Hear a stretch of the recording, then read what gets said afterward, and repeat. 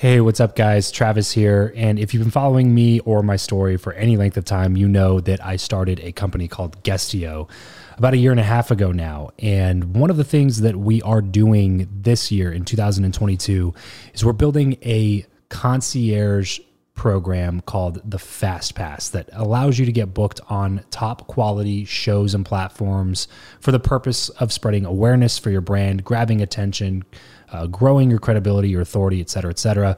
And so if you are listening to this right now and you are a 7-figure plus entrepreneur and you have a budget to bring in traffic, attention, credibility, authority to your brand, then this might be a really great program for you. Just head over to travischappell.com/10K. Why 10K? Because we guarantee in this program that you're going to be able to speak in front of 10,000 people within 90 days. Okay, 10,000 people within 90 days. Imagine getting on a stage in front of 10,000 people to share your message, your story. Well, that's exactly what we are doing inside of this program through virtual stages like podcasts or virtual events or YouTube channels or blogs. You name it, we are working with it, and we are trying to get you booked on those platforms. So travischappell.com/10X.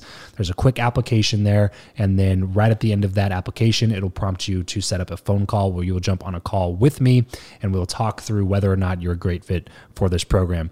Please act fast on this. Do not wait, because we are only taking on 1 or 2 clients a week due to constraints with our team and the limited supply of high quality shows and platforms that are out there in the market. So if that's you and you're really wanting to explode your brand in 2022, head over to travischappell.com/10K, fill out the application, schedule a quick phone call, and you and I will chat really soon about whether or not this would be a great fit for you. Thanks, guys. Talk to you soon. Welcome to the show. I'm Travis Chappell, and I chat with some of the world's top business influencers, thought leaders, and entrepreneurs in order to crack the code of networking. I believe that who you know is more important than what you know, and that your relationships ultimately determine the person that you become. So if you want to learn the new way of connecting, if you want to fill your network with quality people and skyrocket your results, then you're in the right place, because this is the Build Your Network podcast. Hey everybody, welcome back to another episode of Build Your Network. My name is Eric Skwarczynski. I'm Travis's producer, and on today's episode, we're talking to 3 different guests about what it takes to be a successful writer, and the lineup could not be better. First up is Max Lugavere, a filmmaker, health and science journalist, and New York Times bestselling author of Genius Foods. Next is Jack Canfield, the author of The Success Principles and the co-author of the Chicken Soup for the Soul series. And last but not least is Jay Papasan, Vice President and Executive Editor at Keller Williams Realty, co-author of The Millionaire Real Estate Agent, The Millionaire Real Estate Investor, and The One Thing. For all you aspiring authors, this is a must-listen episode, and even if you're not, there are some powerful takeaways that come with personal development and just managing your day-to-day life that you'll find useful. Listen to the whole episode, and remember, if you find anything in this episode useful, take a screenshot and tag Travis on Instagram with the handle @Travis Chappell. All right, here we go into the episode.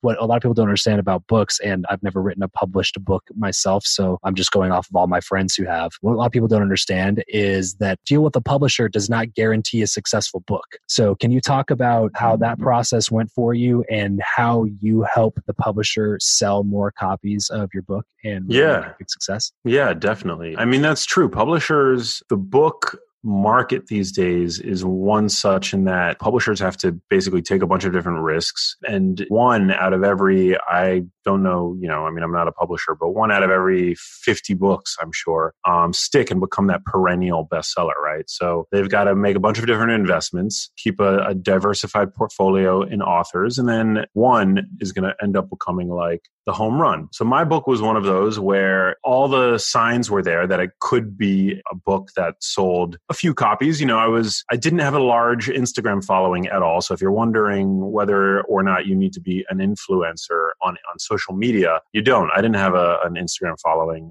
of any significance. But at the time I was doing TV. So I was on the Dr. Oz show pretty regularly at that point, and I was doing another show called The Doctors with some regularity. And so they also, I think, saw in me that I was the perfect storyteller for this topic. I was the perfect journeyman to bring audiences along to learn about how nutrition can help improve the way that your brain works and to help procure long-term brain health. So I was the right person for the job. They felt that. And so they took a shot. But at the end of the day, because it's a numbers game for these publishers, they're releasing at any given month a number of different books. And so for you to assume that they're going to come out and like all guns blazing, put all of their efforts behind your book when they've got all these other books that they've invested just as much money into, that's not going to be the case. So I realized that this was like a once in a lifetime, literally a once in a lifetime shot. You release your first book once. And if it doesn't go well, there's probably no second book. I mean, yeah, like you would think that your chances are definitely diminished, right? If it doesn't go well, you're probably not going to write a second book. That being said, it's rare. It's very rare that first-time authors become bestsellers. But yeah, I mean, I did realize that I thought that if there was any sanity in the universe, that this book was going to do well, because I really put I put blood, sweat, and tears into it. It was motivated by something very pure. For example, I know that many people write books these days to kind of serve as like funnels to their businesses. I did not do that. I wrote my book with the sole intention of putting out the best possible information into the world that I could and doing it in a compelling way. So there was no ulterior motive there. So I knew that I had labored over the book and that my intentions were pure, that it was a good book, and that there was no other book on the topic in the same style as my book available to people. And that by it becoming a bestseller, it could do a world of good for people's health all around the world. And so I believed in it so strongly, and I worked on it so hard and night and day, that the idea of investing money into the project, but ultimately myself, was a no-brainer. I had to, because it was this once in a lifetime shot, and I would have regretted not doing so. Yes. When you say I invested into the book / myself, what exactly were the methods? What did you invest? Did you invest into the actual marketing, or did you invest into coaching to understand how to sell a book, or what exactly do you mean when you say that? Yeah, no coaching, no marketing. So all of the marketing for the book was done by me personally, and there were no marketing tricks. I didn't buy copies of my own book or anything like that. All I did was I invested in a PR strategy to help me manage the PR, both the incoming PR requests, but then also I knew that I had a lot of relationships in the publishing world, like magazine publishing, as well as the TV world. So I hired a PR company to basically help me organize and sift through all of that stuff, while also bringing, any other potential opportunities that they could bring to the table. So that's just like purely PR. That's distinct from marketing. On the marketing side, I did invest money into the editing of a book trailer, although I can't tell you what the ROI was on that. I have no idea how that may or may not have converted to book sales, but I did hire a friend of mine who I've worked with in the past, who's an editor, to help me put together a trailer for my book, which you can find on YouTube. But that's pretty much it. No big tricks, no smoke and mirrors, nothing like that. This episode of the show is brought to you by Indeed. We are driven by the search for better. But when it comes to hiring, the best way to search for a candidate is not to search at all. It's to match, and match with Indeed. If you need to hire, you need this platform, guys. I'm telling you, Indeed is your matching and hiring platform with over 350 million global monthly visitors, according to Indeed data, and a matching engine that helps you find quality candidates fast. Ditch the busy work and use Indeed for scheduling, screening, and messaging candidates so you can connect with those people even faster. And it doesn't just help you hire faster. In fact, 93% of employers agree that Indeed delivers the highest quality matches compared to other job sites, according to a recent Indeed survey. And look, guys, one of the things that I wish I would have used Indeed for is this matching service. You can search and search and search and search and search all day long, but to actually be presented with quality candidates, like hiring a recruiter for you that's presenting people that has actually done the work to vet them and bring quality people in front of you, that work by itself is the fact that it's done by a software instead of like a team of high quality recruiters is pretty insane. So they leverage over 140 million qualifications and preferences every single day, which is why Indeed's matching engine is the best one that you can use. It's constantly learning from your own preferences. So the more you use it, the better it gets at doing the job for you. Join more than 3.5 million businesses worldwide that use Indeed to hire talent fast. And listeners of this show will get a $75 sponsored job credit to get your jobs more visibility over at Indeed.com/Charles. Travis. Just go to Indeed.com/Travis right now and support this show by saying you heard about Indeed here on the podcast. Indeed.com/Travis. Terms and conditions apply. If you need to hire, you need Indeed. At what point after your release did you realize that you had a potential bestseller on your hands, or was it already a bestseller? Well, I saw it rise up the Amazon ranks really rapidly that week. What year was this, by the way? This was March 2018. So this was, very recent. Yeah. So, I mean, it was rising up the Amazon ranks really, really rapidly. And it hit, I think, the highest it ever reached was number 4 out of all books, which at the time, I mean, the top 5, I feel like it was Jordan Peterson's book. 12 Rules for Life. 12 Rules for Life, was not leaving the top 5 position. It was just there. It was like perennially up there. And I was really excited to have surpassed his book for a window. And no kidding. Yeah, and so that was like the first week, and that week it was the top selling, or one of the top selling advice books, miscellaneous how-to or advice books in the U.S. So it ended up making the New York Times list. So on the first week. So from that, and huge congrats on that, by the way. From there, was there a plan that you put into place to continue bolstering that brand for a second book? Like, what did you start putting a ton of effort into social media and Instagram and all the other things that you have going on now at that point? Or was that a little bit before with some of the PR that you were doing? The Instagram kind of started a little bit before the launch of the book. I kind of had switched my Instagram philosophy as to how I approached that medium. And my Instagram account started growing sometime in 2017. And so I think when my book came out, I had like 70 to 80,000 followers already, maybe fewer than that. But yeah, I mean, I knew that was a big part of the puzzle as well, because that's where the young people were hanging out in terms of social networks. And I knew that those are the types of people that I wanted to be reaching. And so I knew that I had to invest energy into Instagram. And when it came to figuring out what strategy was going to work, I basically tried everything. I was not afraid to experiment and to fail and to have a post, now and then that had no engagement, because tinkering is ultimately what led to me figuring out the format that worked. And ended up, that's the format that I've stuck with, and it's built me a huge following at this point. And then sometime after that, I launched my podcast, which is called The Genius Life. I think a few months after I launched Genius Foods. And that was, just so the reason why I launched the podcast is just to continue having conversations with people that I could learn from, PhDs, right, MDs, whoever can basically add to my knowledge base so that I can then explore further and then communicate those findings to my audience. Well, what's been a positive side effect of the podcast that you weren't expecting when you started it? Well, I had no idea that it was going to be successful. I mean, when I first started, I didn't think that I was a good interviewer. I hear that. Yeah, I didn't think that I was very good, and there were certainly things that I would do that drove me crazy. That when listening back to my early interviews, I would go back and I would edit out, like a lot of ums, and like just kind of meandering questions, dead spaces, questions that were like, that took too long to get to the actual question. So, the fact that it has reached the audience that it has, to me, is amazing. Like, people come up to me and they tell me that they're a fan of the podcast, and part of me internally, I'm like, really? That's so cool. But I totally, are you sure?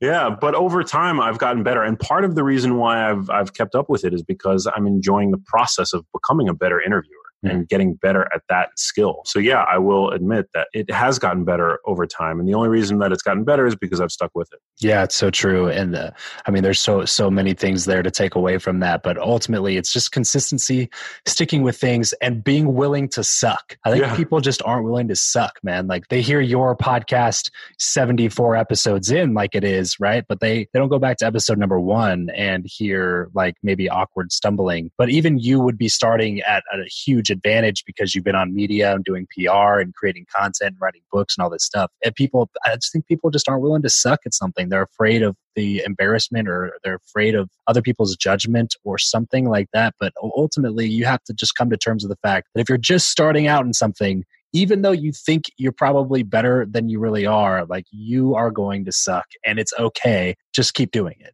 because eventually you're going to get better. Yeah, 100%. I mean, I used to go back and I used to edit all of my earliest episodes. Like the first dozen or so of my episodes I would listen to, and I would edit out all the ums and all the likes and everything like that. And if there was an inelegant question being asked, I would try, all kinds of Audacity acrobatics to like try to smooth out that question. But now I'm at a point where, sometimes, of course, I'll still ask a question that doesn't come out as elegantly as I would have hoped. But now I leave it in. I barely do any editing because I'm like, you know what? Sometimes I'm not as articulate as I want to be. Sometimes I have on days, I have off days. For example, I'm doing a week right now where I'm off coffee. Every couple of months, I do like a 1 to 2 week coffee purge where I do I'll either cut the coffee out completely or just do like decaf. And for the first 3 days, I feel like I'm like kind of moving a little bit underwater, but it's worth it in the end because your energy levels just like totally stabilize and you feel amazing. I think it's worth it for every coffee drinker to try to do that occasionally. But anyway, so I did that for the first time a couple months back, and it was actually more difficult than I thought it was going to be. I was like, I do this kind of stuff all the time. I'll just give up coffee for a week. And then like day 4, I was like, has it been a week yet? Yeah. No, it's hard. And part of it, I think, has to do with the fact that coffee is so baked into like our routines. Right. It's like ritualized, not just good. I mean, I wake up and I look forward to that cup of coffee. So that's really, so that's why I'll do like decaf, because at least it gives me a little bit of that placebo effect. But anyway, so over the past 2 days, I've recorded a bunch of different podcast interviews, and I could tell that I'm not firing on all cylinders necessarily, but even listening back at those episodes as I prep them to go live, I'm like, you don't even sound as bad as you thought you did while you were recording. Like, this is fine. This is great. Yeah, looking through here, man, you've been able to have some powerhouses on, some mutual guests that we've both had on, like Tom Bilyeu and Aubrey Marcus and Drew Manning. There's just scrolling through here, there's a bunch of just awesome people. If you were to pick a few that stood out, not necessarily like the biggest names or whatever, but like maybe the most impactful conversations that you have had, talk to me about a couple of those interviews. Yeah, for sure. I mean, I'm definitely not a celebrity chaser. So, I mean, I'm not. If you see names that are familiar or that seem like they're more well known, it's only because I happen to be friends with them that I've had them on. But really, I think some of the best interviews are from people that you've never heard of. For example, so true. On my podcast, Nicholas Coleman, he's a very good friend of mine. He's one of the world's few oleologists. He's an olive oil expert, and I'm a huge fan of extra virgin olive oil. I think it's one of the greatest foods and condiments and certainly oils that we have at our disposal. And so it's episode 31 of my podcast, How to Buy the Best Extra Virgin Olive Oil. I'm just like geeking out with him over this extra virgin olive oil. And he's so excited about it because it's like his life. He's dedicated his life to the olive. You just kind of like comes through the headphones. It's like such a great interview. I didn't know that there was that much to know about olives and olive oil until we were in Spain and we toured this like olive oil factory or manufacturer. It was really a farm, really. It just, like I say factory, it gives this idea of like this giant facility with whatever, but it was more like a farm, like a family farm. And they made this olive oil and they were talking to us about it. I was like, oh my gosh, I didn't know that there was this much stuff to watch out for. Yeah, no, it's amazing. I mean, I feel like everything has its own world. Yeah, it's so true. You could dive deep into so many different things that you just never thought had that much stuff to learn. Exactly. Like, I know that you said that your dad and your parents, your stepdad growing up had limiting beliefs about money and different things like that. So were those programmed into your brain? Did you have to do a lot of mental reprogramming? I did. I grew up kind of in the hippie period of the 60s, and I was like against big business, and people that have money must have screwed somebody to get it kind of mentality. Yeah. And I met W. Clement Stone when I was in Chicago in graduate school. And he wrote a book called The Success System Never Fails. He was good friends with Napoleon Hill, who wrote Think and Grow Rich. And I started studying with him, weekend workshops and so forth, and totally changed my mind. I never forget him saying success is not a 4-letter word, meaning it's not a bad thing. Yeah. And, the more money you have, the more good you can do. One of Bob Proctor's great quotes is, if you don't have money, the good you can do is limited to your physical presence. If you have money, you can do good all over the world. And so I began to realize And I grew up in a middle class world where I thought, if I just go to college and get a job, I'll be a good guy. Mm-hmm. And when I got to college, I got involved in the civil rights movement. I started to wake up in terms of liberation and fairness, and everyone should have a shot at success. Yeah. And I began to realize, wow, I would like to have all that as well. Live in a big house and have a nice car and have money to travel and do education and take care of my family. So you initially started as an educator, right? Yes. So you weren't planning on going to some big university, but then all of a sudden you had a teacher that pushed you. Can you talk us through like how that? Yeah, I was going to this school in West Virginia, which is not known for its education systems, and my Latin teacher decided I was maybe more gifted than a lot of kids, and she said to me one day, "Where are you going to apply to college?" I said, "I don't know, Ohio State, West Virginia University." She says, "Well, I can get you into West Virginia University with a letter," because she was well known in that world. And she said, "You need to apply to some Ivy League schools." And I thought, "You're crazy," And but I applied to Harvard, Yale, and Brown, and also just believed she could get me into West Virginia. I got into all three, which was surprising to me. And I also got an appointment to West Point and Annapolis, which I decided not to do. But I ended up at Harvard and majored in Chinese history, which has nothing to do with what I do today. Chinese history. It just proves I can study hard on things that, are challenging and persevere. Yeah, totally. Yeah. So during that time, what was like the biggest deciding factor for you? Like why Harvard? Well, was there anything that stood out? This is embarrassing, but what stood out for me was there were about 25 girls' schools within 15 miles. There you go. And I had gone to an all-boys school. All Nothing embarrassing about that. Yeah. And I just thought, it's a big city. It's near Boston. It's not isolated. And everyone always just said Harvard was the kind of, pinnacle of the whole thing. So why not? Cool. So in Harvard, you major in Chinese history. Then what happens after that? My senior year, my roommate took a course called SOC Rel 10, Social Relations 10.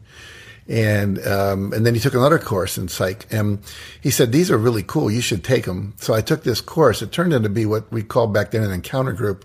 We just sat around and talked about our feelings and learned about relationships. And I had none of that. I mean, I grew up in a family that was didn't talk about their feelings, in an all-boys school where you had to be macho. And then you go to Harvard, it's an all-boys school back then. You had to be macho. And this was like new, but I woke up. It was like, I want to do this. I want to help people discover who they really are, develop their human potential. And with a degree in Chinese history, that wasn't really easy to get into graduate school. So my advisor said, "Well, why don't you go into education as if you're going to teach history? And then while you're in graduate school in education, you can take ed psych and psych courses." And that's what I did. Okay. And I taught in an all-black inner-city school for a year.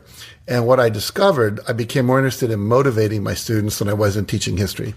And that's when I discovered there was this guy named W. Clement Stone who had a foundation where they were teaching people how to help kids achieve more through psychology. So more heart knowledge than head knowledge, kind of? Yeah. I mean, the head's involved, but the heart is more important, absolutely. Yeah. And we need both, heart and head. And when those are integrated, then you have people that are really functioning at a high level. So then you go to this foundation, and the guy that's running this basically becomes your first mentor, right? Correct. Okay. And what kind of relationship did you like? Was it pretty formal in the fact that like you sat down with them and you'd go over goals and stuff like that, or was it just kind of like? I didn't spend all that much time with him. I did spend some time with him, but most of the time I spent with the guy that he put in charge of his foundation, a guy named Dr. Billy Sharp, who was a real genius. And then there were 3 other people, all PhD psychologists who were really bright.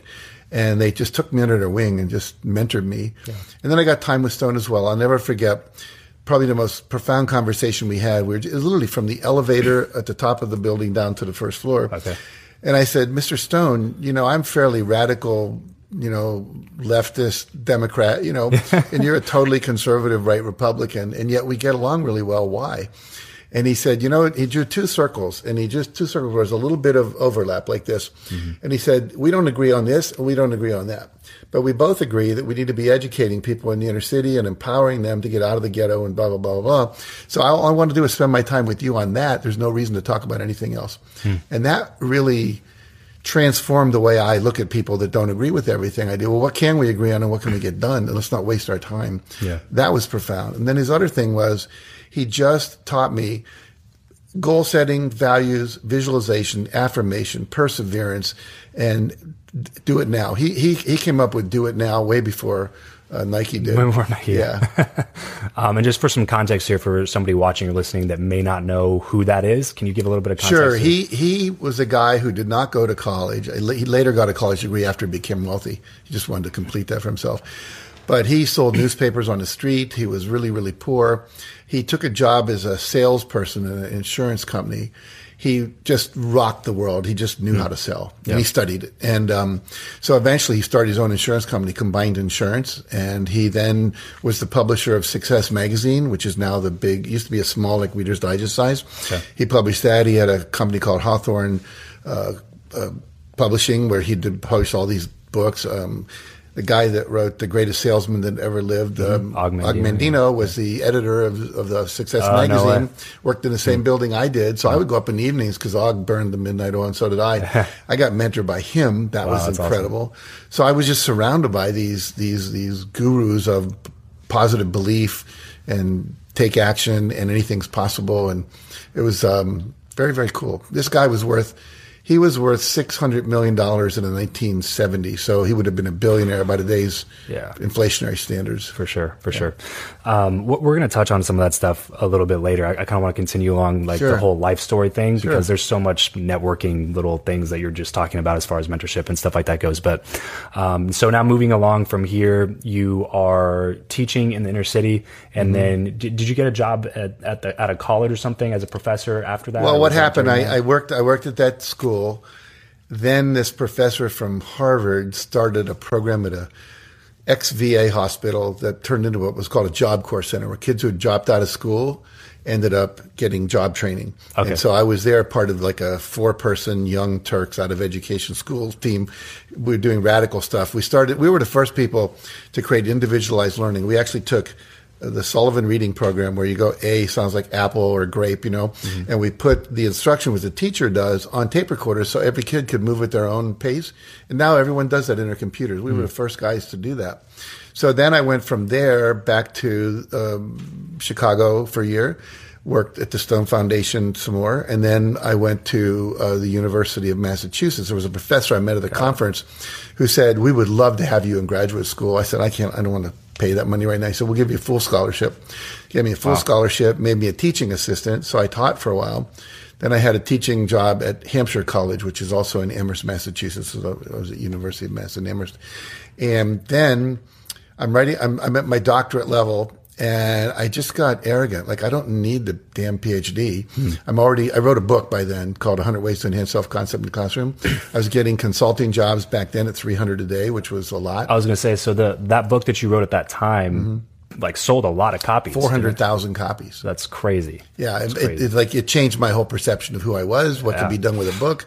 And I started one of those big goals that you always talk about. Yeah. Right? Like one of the life marker goals. Yeah. And I had this professor who was a best-selling author named Sid Simon. And I said, "I want to go up and be like you." He said, "Well, here's how I did it." And so one of the things I teach if you're networking and mentoring is ask people that have done what you want to do, how they did it. Keith Ferrazzi wrote a book called Never Eat Alone. And so it's like every meal you could invite someone to join you, or you could have lunch with them, or you could go for a walk. Because I used to go with this professor. He was a hiker.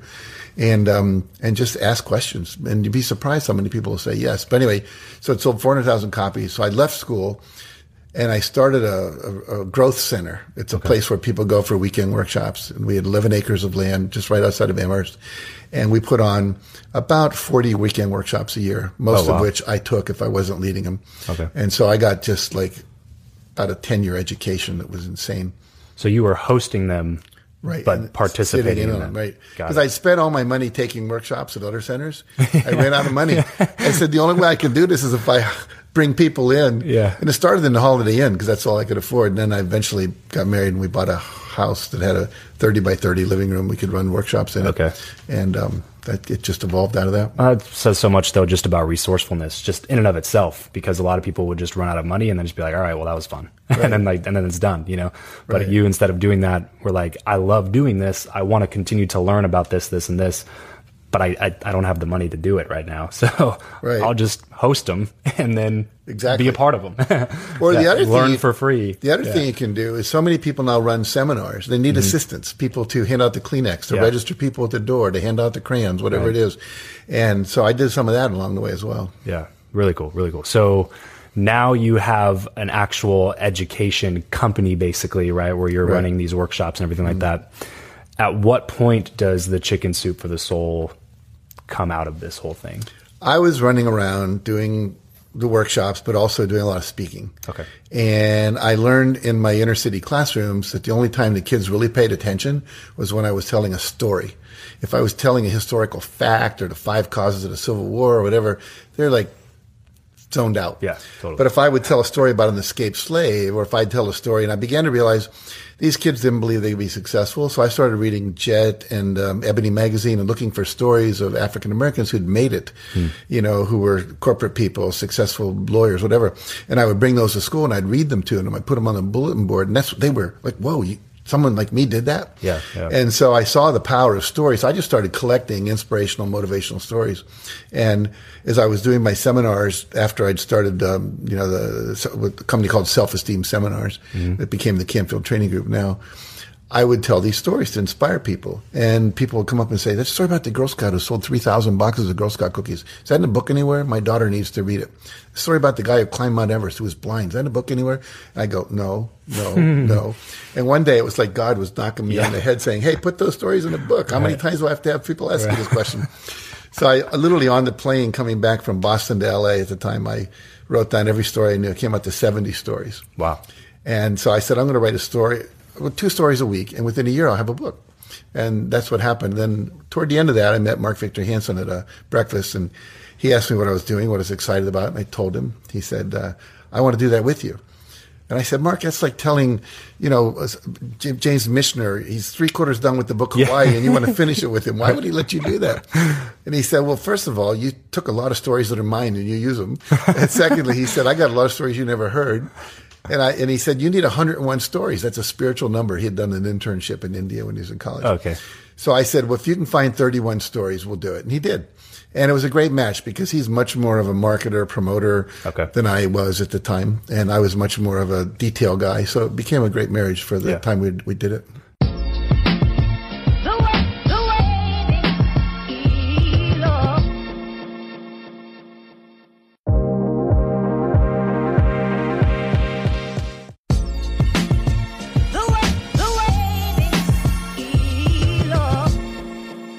Jay, welcome to the show, man. Super stoked to have you on. Thanks for having me. Excited to be here. Of course. This is actually a unique interview for me because my personal development journey started. So we've talked about it, hinted around it. The One Thing this year is a fantastic book. This is one of the first books that I actually read in my personal development journey. I call it that because I, unlike you, was not a reader at all, and I'm sure my dad's over there smiling, laughing, because he tried to get me to read, tried everything to get me to read when I was a kid, and I hated it. Like, it was literally like torture to me. Like, it was just, he tried this incentive, that incentive, just didn't like to do it, and I was always playing sports and doing that kind of stuff. So it just never intrigued me. If I wanted to read for entertainment or something like that, I would just watch the movie. That's what I always tell people. I was just like, if it's a good enough book, they'll make it into a movie and I'll watch it then. That's what I tell people about it. We can hope to sell the movie, right? No looks yet, but yeah, we can hope. So when I started finally understand the power of personal development was a couple of years ago after it was after a success of mine, but after realizing that I didn't want to continue in that particular field in after this success. And so it was just like, I just did a lot of soul searching, didn't know what to do or where to turn. So I just kind of audiobooks, podcasts, all that stuff. And this was one of the first full books that I actually went through, because I honestly, if I read 5 books up to that period of time that I actually wanted, like out of my own volition, not that the school made me read, even though most of those I didn't read either. Right. You just read the back flap and write an essay, right? So if I read 5 books, that'd probably be a surprising number. So finishing a book to me when I started into all this was a very big accomplishment. And this is one of the first books that I did because of how captivating and because of how simple but profound the book is. We've already talked about one of the biggest takeaways. You say the word simple, and I'll just jump on. Like, if you look at all of our 5-star reviews on Amazon, like the number one thing people like about it is its simplicity. If you look at all the 1-star reviews, what are they complaining about? It's too simple. Really? So it's like, it is what it is. Like, people can't operate in complicated for long. That's one of the things Gary's definitely taught me.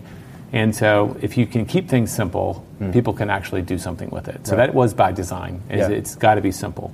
Got to be something that people can actually put into place, that I can actually practice.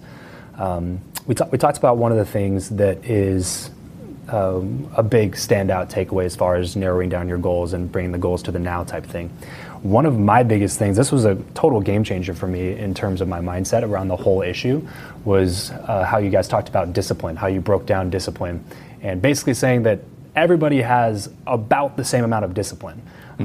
Growing up, you see somebody, in my perspective, I would see somebody that was just insanely disciplined. They appeared to be insanely disciplined, like up at 5 a.m., they write 15 books a year, they read 48 books a year, but they're super productive throughout the day. They have every single minute of their day scheduled. It's like, man, I can never be that disciplined. I would look at that and say, they're just that way. They're just a disciplined person, right? So after reading this book, it just was kind of a huge aha moment for me when I read through the fact that like everybody basically has the same amount of discipline. The difference is some people discipline that amount of discipline to stack habits on each other. Can you talk about habit stacking? Sure. It was kind of a surprise for us. Like we thought that being a disciplined person was part of the game too for success. And the more we looked at it, we called it selected discipline. Okay. You know, you need just enough discipline to do something until it becomes habitual. And when you really look at that perfect guy or gal you're talking about that reads 48 books and writes 14, my goodness, right? It must be romance writer. So you've got this person who seems to have everything going on. If you look under the hood, and that I've not found any real exceptions to this, that happened over time, right? They might have started by saying, you know what, I'm going to set a goal of reading one book a month. And over time, that became, because they got better and better at that, they had the habit of reading every day, and they just started reading more. And now that's 48 books a year. And once that habit was established, they maybe added, hey, you know what, I think if I could write more if I got up early. And so maybe they started getting up early, and that extra hour allowed them to write a little bit more. And over time, like, people just want everything to happen overnight, and we interpret when we see success as things that all happened at once and happened very quickly. So those are the 1-star reviews. Those are the people that it's too simple. It can't be accurate, right? Because it's too simple. I'm fine with the 1-star reviews as long as they got the point. You know what? That's the point is that it is simple. And that's fine. And if that's what they need, and they don't need the rest, that's fine. I don't read all of most business books. I'm flattered that you did, but most business books, I kind of get it by the introduction. And if it's really intriguing, I'll keep reading. But I'm reading nonfiction books for a reason, not to say I finished them, but to learn something from them. And so you focus on that. So habit stacking, I mean, it's kind of the vogue now. It wasn't in 2013 when we came out, but it does seem to be kind of the ultimate superpower.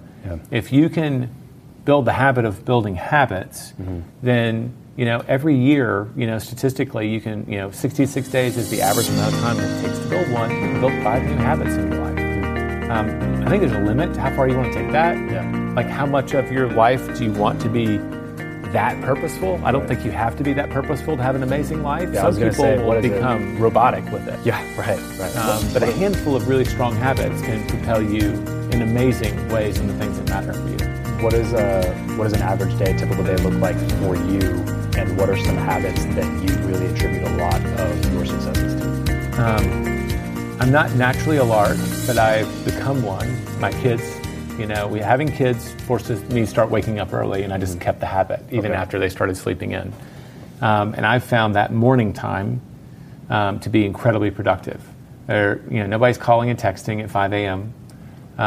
It is free, open mental space for me and my wife, and so usually most days we get up early. Get up at 5:10 is when I have my alarm set, and now it kind of happens even on the weekends when we don't set our alarms. I might sleep in till 6, but we're generally up early. We work out with the trainer 3 times a week. We get to hang out with the dog. I usually will read for a good 30 minutes to an hour every morning. And I love that because I get to feed my brain. Some of it's consuming news, pretty carefully curated, not just like watching, violence on TV news, which can be very depressing.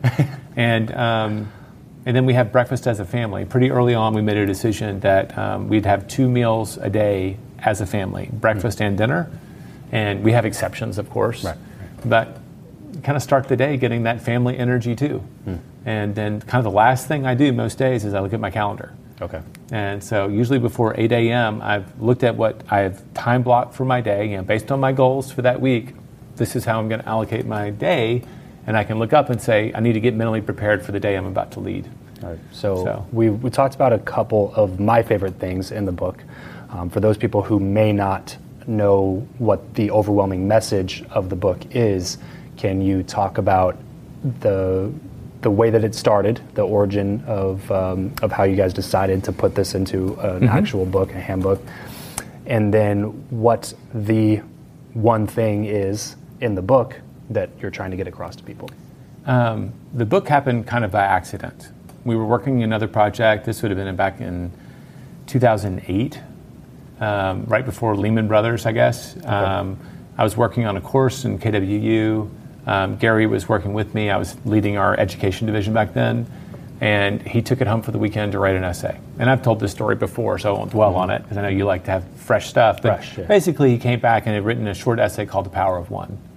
And I remember sitting down with him, and I said, Gary, I think this is a book. And he goes, I thought the same thing. Yeah. Because it embodied, very distilled, like 14 pages, distilled a lot of the principles that he held dear around being productive. And it boiled them down into very concise language. Which had obviously worked for him. Yes. Fairly well. And so that was the genesis, right? It's like, oh, wow, this is not only a good idea. I saw, in terms of my publishing brain, it's in perfect alignment with what I saw as his great strength. A lot of people will say, I've got this idea for a book. Yeah. And I think one of the first questions, readers, people aren't looking for another book to sit on their bedside table. Right. Most of us have a pile of them waiting for our attention. So we often ask, what qualifies this person to write this book? Yeah. And so he answered that question very powerfully. I could look at all of the years I'd worked with him and thought, wow, this is kind of his thing. So it's very congruent with his life. It's a very honest book. And then we spent 5 years working on it because we wanted to make it, his practice became the hypothesis. And we had 2 full-time researchers out there finding data that supported it or disproved it. So some of it went away and evolved, and some of it we felt like was supported. Yeah. And that's what became the one thing. Was there a period during that 5 years? I think you mentioned you guys took a break from that. Well, when the Great Recession happened, he's leading what at that time was the 4th largest real estate firm in the world. We agreed that we would take a break and write a book about how real estate agents can navigate a shifted market. So our one thing changed, as we would say in the parlance of the book. Okay. And we took about 6 months off to write it, and another 6 months off where we were passively working on the one thing again, but we were trying to get that book out in the world. Okay, gotcha. So I like to joke we were writing a book about focus and got very distracted, but it was warranted.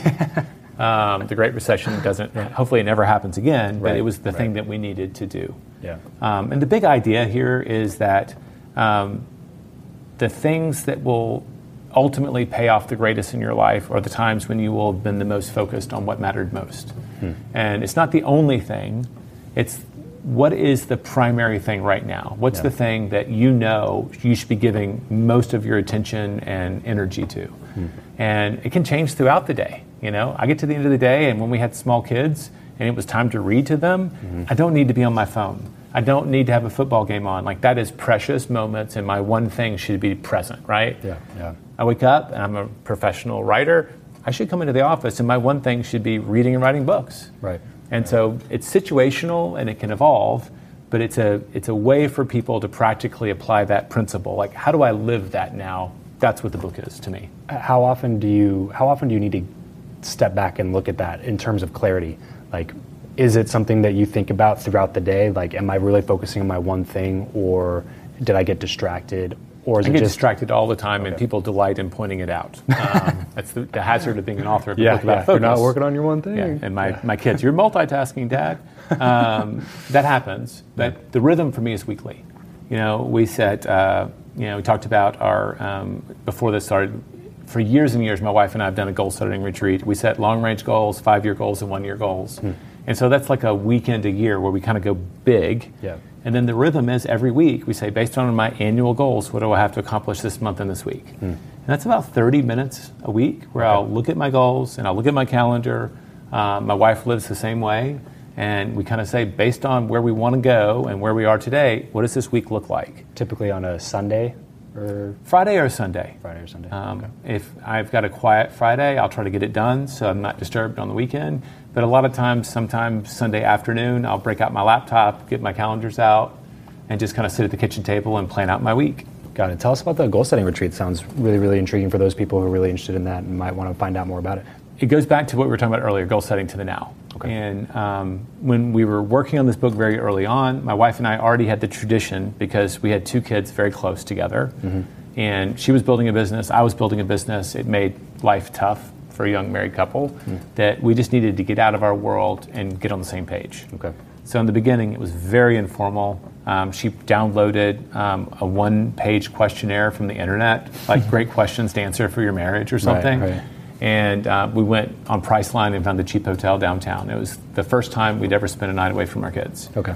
But it was so effective in terms of figuring out, like, where do we want to vacation this year? Do we want to save money this year? Do we want to give money to charity this year? What do we want to do for our kids this year? We started asking really important questions without all the distractions you have at home. Like the dishwasher's not going off, the dog's not asking to be let out, and you can actually focus on them. And getting on the same page became very important, so it's become a much more formal process. So last year we started offering that as a facilitated workshop. Okay. And we still do it. I guess this is our 12th or 13th year of doing it. Oh, wow. Yeah, we've already got ours planned. We're going to Nashville. Cool. Spend 2 days working on our long-range goals, and that'll determine what we do in 2019. And then in late November, we'll have a class here in Austin where we'll walk other people through that. Okay, so that's in Austin. Yeah. What are the dates for that? The November 16th and 17th, I was going to say, or where can they find the dates for that? It's on theonething.com. I think if you go to theonething.com/event. And that's the number one. Yes, the number one. Thank you. Number1thing.com/event. You got it. Perfect. If you want to learn more about that, if you're struggling with goal setting, need clarity on goal setting, 100% recommend going over to Jay's workshop. So we've circled around, talked about a bunch of stuff here today, Jay. I want to end on the topic of networking, because that is everything. Everybody's like, at last, I'm here for networking, guys. Yeah. So if there was one tip that you had centered around networking, what would that one tip be? I think be purposeful, be systematic. Okay. About when the One Thing came out, I remember I was building a business. My wife had a business. I had partnerships in 2 or 3 others, and I asked, what's the one thing I can do for all of these businesses? And having written a book, that opens a lot of doors. I had people knocking on my door, and with my coach, we just said, you need to be purposeful about networking. Because you can introduce talent into these businesses, you can introduce business opportunities. You don't have to be the lead salesperson, but you can be kind of an ambassador for all the businesses that you're a part of. Yeah.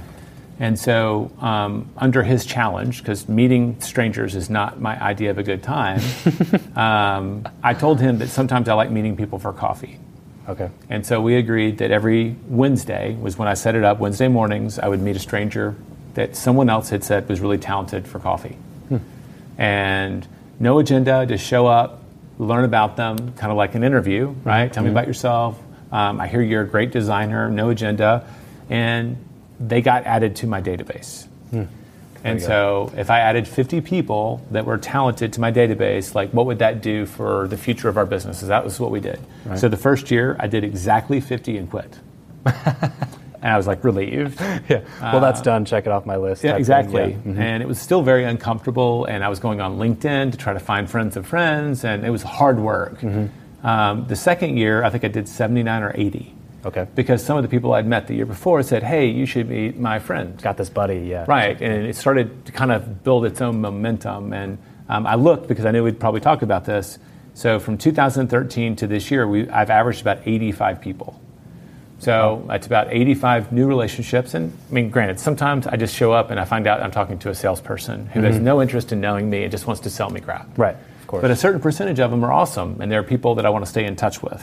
Yeah. And so that's been kind of my wife's a salesperson. The idea of only having to meet one new person a week is ridiculous to her. But as an introvert, it's like, well, I've also made that a commitment. Like I know that that small domino I can consistently knock over without fail, and I actually do better than that. But that's almost 500 people now. Right. And that's a much more powerful database, and it naturally evolves.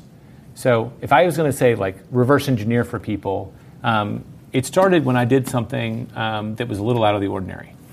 So do anything. Yeah. Start a podcast, right? I mean, the moment you say you have a podcast, most business people are flattered to be called. Doesn't matter if you have an audience or not. Right. People will say yes. It gives you a reason to ask. So figure out something that's somewhat unique, that's a win for them, and that becomes your door opener. Right. Make a commitment to getting face-to-face with people. If that's what, I mean, for me it was face-to-face. I think that's really rich. I'm comfortable doing this. I feel more extroverted focusing on one person. Right. Right. I can fake it with a large group, but then I fall apart. Those people started inviting more people, and at a certain point, like I only have so many mornings I'm willing to actually go pay for coffee, and then you end up naturally like saying, well, you know what, I should probably plan a happy hour. Or there's this educational event, like a goal-setting retreat or whatever, and then you start inviting everybody you've met to those things so you can see a bunch of people at one time. You got to meet up that's coming up. Right. So like it naturally evolved, and last year, about, I guess 14 months ago, my coach said, so great, you got all these people in your database, you're seeing them kind of regularly, what are you doing to follow up with them? Didn't have an answer. Nothing. Because most of them were more extroverted than me. They followed up with me. They dropped me a line. Hey, what are you up to? Whatever. So I was definitely coasting. And so, again, we came up with a plan and agreed that I would just write a monthly newsletter. Super personal, not professional, not salesy. And that was very uncomfortable for me in the beginning. Even though I'm a writer, you know, I just call it what I'm up to. It's usually 5 or 6 bullet points, real short and sweet. And it's had really unexpected gifts. Like, first off, like in terms of a newsletter, it's about a 47% open rate. Wow. And I don't know when anybody unsubscribes. Wow. So of the 450 or so people that I've asked permission to be on that newsletter, there's about 375 still on there. So some people said, hey, I don't want to stay in touch. And I'm fine with that. But it's now become this place where if I have something really important, I can share it. Right. And the unexpected gift, because I'm a goal setter and I'm always thinking about 5 years, whatever, I tend to live a lot of my present in the future. And that's my orientation. Yeah, right. And what was really great about this is it forced me, I get to the end of the month and it's called What I'm Up To. It's just, what did I do the last month? I actually have to reflect back on what we're doing. And that's been really rewarding because I've never been a journaler. I've never done anything like that. So it's effectively become like a journal on a monthly journal, yeah. And it's helped me, like I've got old college buddies, like my old roommate from France that is now, almost every month he'll reply back and share something back. And it's definitely helped me stay connected. Yeah. So I guess it started with just being purposeful and it kind of naturally evolved. Purposeful, systematic. And I can't tell you how many jobs I've filled through that, knowing that group of people I could reach out to and say, hey, we have a marketing director position open. Do you know anybody? Right. That group of people has been very rewarding for us, even though I just kind of built it just because out of obligation. If I'm a business person, I need to network. Right. I know that. It's just not going to happen naturally. Yeah, but you did it the right way, though. You didn't. The thing is, people want the well to be dug when they're thirsty, but they didn't do the work to dig the well, right? So they'll need a marketing director position filled. So then they just start going to these networking events, or they start having these lunches, but it's all with the agenda that you were saying you didn't have. Right. I mean, so if you come, there's always something it's in the back of your mind. But if you've already built up some equity in that relationship, you can make a withdrawal. It's like a bank account. Yeah, exactly. And you've made some donations, and I'll credit my coach. Yeah. You know, that's been very important for me. There are things that I'm not sure I would have done for myself that either my coach or my wife has pushed me out of my comfort zone, and I'm always grateful. Right. Which is also a form of networking. Yeah. And that's one thing. So this is a question I'm going to ask you in a second, but I ask everybody on the show. Sure. Is the who you know versus the what you know. And one thing that I don't think most people think about when I say who you know, they don't think of it in the mentorship type setting. They think of it in the deal striking type setting. Sure. Whereas for me, coming into this world in the last year and a half, it's all been the mentorship type mastermind settings. Like I'm just a sponge. I just want to meet people and I want to learn from them and I want to see what they're up to. That's all it is. But having those connections has allowed me to do that at a rate that most people won't be able to do that. But a lot of people only think of it in terms of like, well, you shouldn't connect with Gary Vee unless you can strike a deal with Gary Vee and get him the New York Jets tomorrow. Like but you're thinking about it the wrong way. You're only thinking of it in terms of a financial return into your bank account, which is not what relationships are, because people separate them, right? They think like networking for business is over here, building friendships is over here. When in reality, it's really one big thing. Like you build friendships, some of them might be just a friendship, like maybe some of your high school friends. That's how it is for me. None of my high school friends really do any of the stuff that I do, but they're still my best friends. Whereas some of these other relationships that you curate, they're my friends, but now we do business together, or we help each other out, we mastermind. It's all one thing, and I think people get it, they compartmentalize a little bit too much. Yeah, but I can see that. without going into that too deep, let me ask you this question. Ask every single guest that comes on the show, who you know or what you know, which one's more important? Does anybody say what? Yes. Knowing it's a networking Yes. show, just to be contrary, or because they have a reason?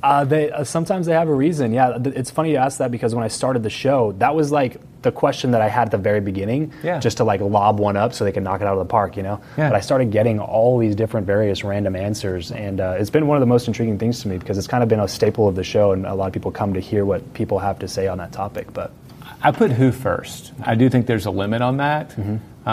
When I looked at the people I was inviting to my network, it wasn't because of who they knew, it was because of what they were doing. And so there are people whose what is networking, and the reason you go to them is they're a master connector. But if I just have master connectors referring me to people who are referring me, that'll get old fast. What I want is a short path to people who actually do things that are kind of remarkable. Right. That's what I consider a talent network. I think that when you are in relationship with talent, talent tends to attract more talent. So, you get Amanda Horvath, right? Because she's this great videographer, and I think she's talent, right? And she's filming us right now, right? So I'm totally going to mess with her now.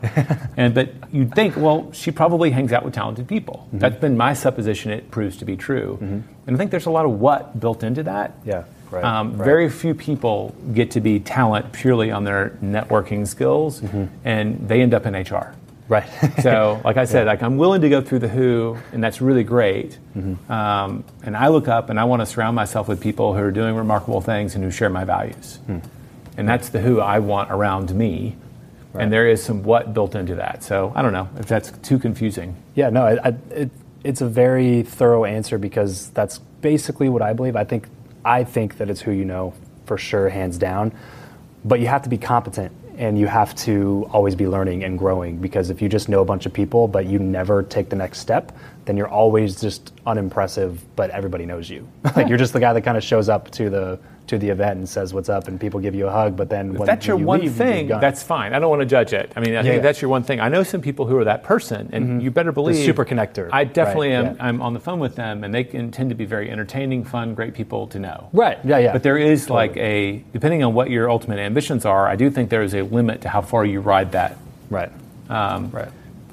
I may be wrong. Yeah, but I think that's the biggest difference, though, is that when I ask that question, a lot of people don't think of it the mentorship capacity. They only think of it in terms of, hey, who can you do a deal with tomorrow type thing. And so competence... That's transactional. Yeah, exactly. You're turning who's into what's. What can they do for me? And that doesn't have a long shelf life. Correct. Those are not the people You'll think always to find call short-term success, but you're going to burn through people, instead of having real long-lasting, valuable relationships with others. But your personal story is a fantastic example of how a mentorship type relationship fueled not even just your career, but your entire mindset. You like you were saying, just started investing in real estate. Your money mindset, your wealth creation, everything that you've built stemmed from a bathroom conversation with Gary Keller, right? Yeah, that's pretty much where it all started. I didn't expect that when I got into it. Yeah.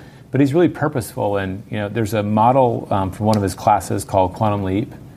And it's I call it No One Succeeds Alone, but it's a model for looking very purposefully at your relationships, and it asks the question: do you have mentors in these important areas of your life? A spiritual mentor, a health mentor, a business mentor, right? If it's like on page 114 of the book, we go through the 7 circles. If it's that big, right? It's a big part of your life. Wouldn't it make sense to have a mentor or an advisor? Right. Somebody who's mastermind with right. it, they could give you real advice when you needed it, because those are the areas that tend to matter most. And the other one, and this is where Gary's definitely fulfilled it, he talks about, do you know who you determine wealth for, and who are your wealth determiners? And it's a really different kind of question. This is more of a business, but in some ways, I'm a wealth determiner for Gary Keller, because before me, he didn't write books, and together we've been writing books. I'm not saying he wouldn't have, but that's just the way it turned out. And that's increased his reach, and therefore he sees that as a reciprocal relationship. If my work in connection with him is creating benefit for him, he sees it as an obligation backwards. And frankly, now that I've seen that relationship, I wouldn't determine wealth for anybody who didn't see it that way. There are people who'll just take, and never share, and then there are people who see that as inherently something that's got to be shared. And for I guess about 4 or 5 years now, we've taken that, and when we do our retreat, I ask my wife, who are the 5 people who most determine our success? And that's been a really interesting exercise to, it's actually like 8 people. You're supposed to do 5, we always cheat. But it'll be like, these are the people that, those relationships actually matter on a business level a lot more. So it might be your number 1 referrer, it might be your number 1 client, it might be an employee in your organization that you really rely on. But just being aware that some of those relationships matter at a higher level allows you to treat them differently. But I was thinking mostly about like those areas in your life that really matter. Like, do you have a mentor? Do you have a coach? I mean, our physical trainer is our health coach. I know I always have someone I can ask, well, what should we do about our diet? What should we do about this? And that's there and it's present, and I can always ask those questions. And I feel like there's so many excuses for a lot of people, but the biggest thing to remember is like if you're in the situation right now and you can't afford to go hire 7 different mentors, there's something really cool. It's called YouTube. And there's something really cool. They're called podcasts. And then there's a book like this, like mentorship and coaching and all that stuff has never, ever been as easily and readily available.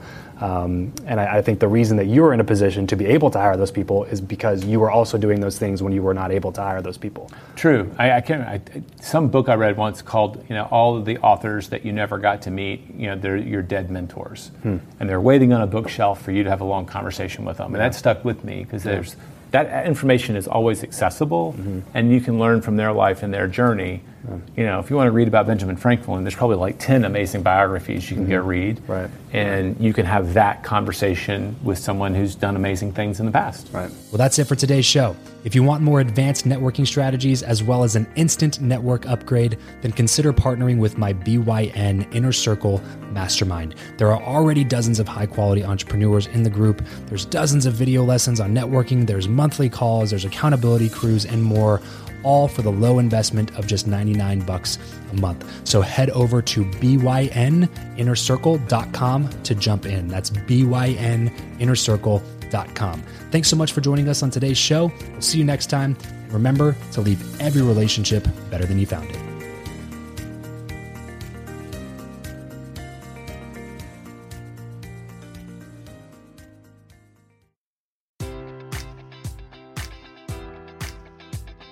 Enjoy all your favorite sports like never before at BetMGM. Sign up using code Buckeye and receive up to $1,500 back in bonus bets if you don't win your first bet. When you register with BetMGM, you'll get instant access to a variety of parlay selection features, live betting options, and the best daily promotions in the business. And with BetMGM at your fingertips, every play and every game matters more than ever. Place your money line, prop, or parlay bets with the king of sportsbooks today. Sign up using code Buckeye and receive up to $1,500 back in bonus bets if you don't win your first bet. BetMGM and GameSense remind you to play responsibly. 21 plus and present in Ohio, subject to eligibility requirements. Rewards are non-withdrawable bonus bets that expire in 7 days. Gambling problem? Call 1-800-GAMBLER in partnership with MGM Northfield Park.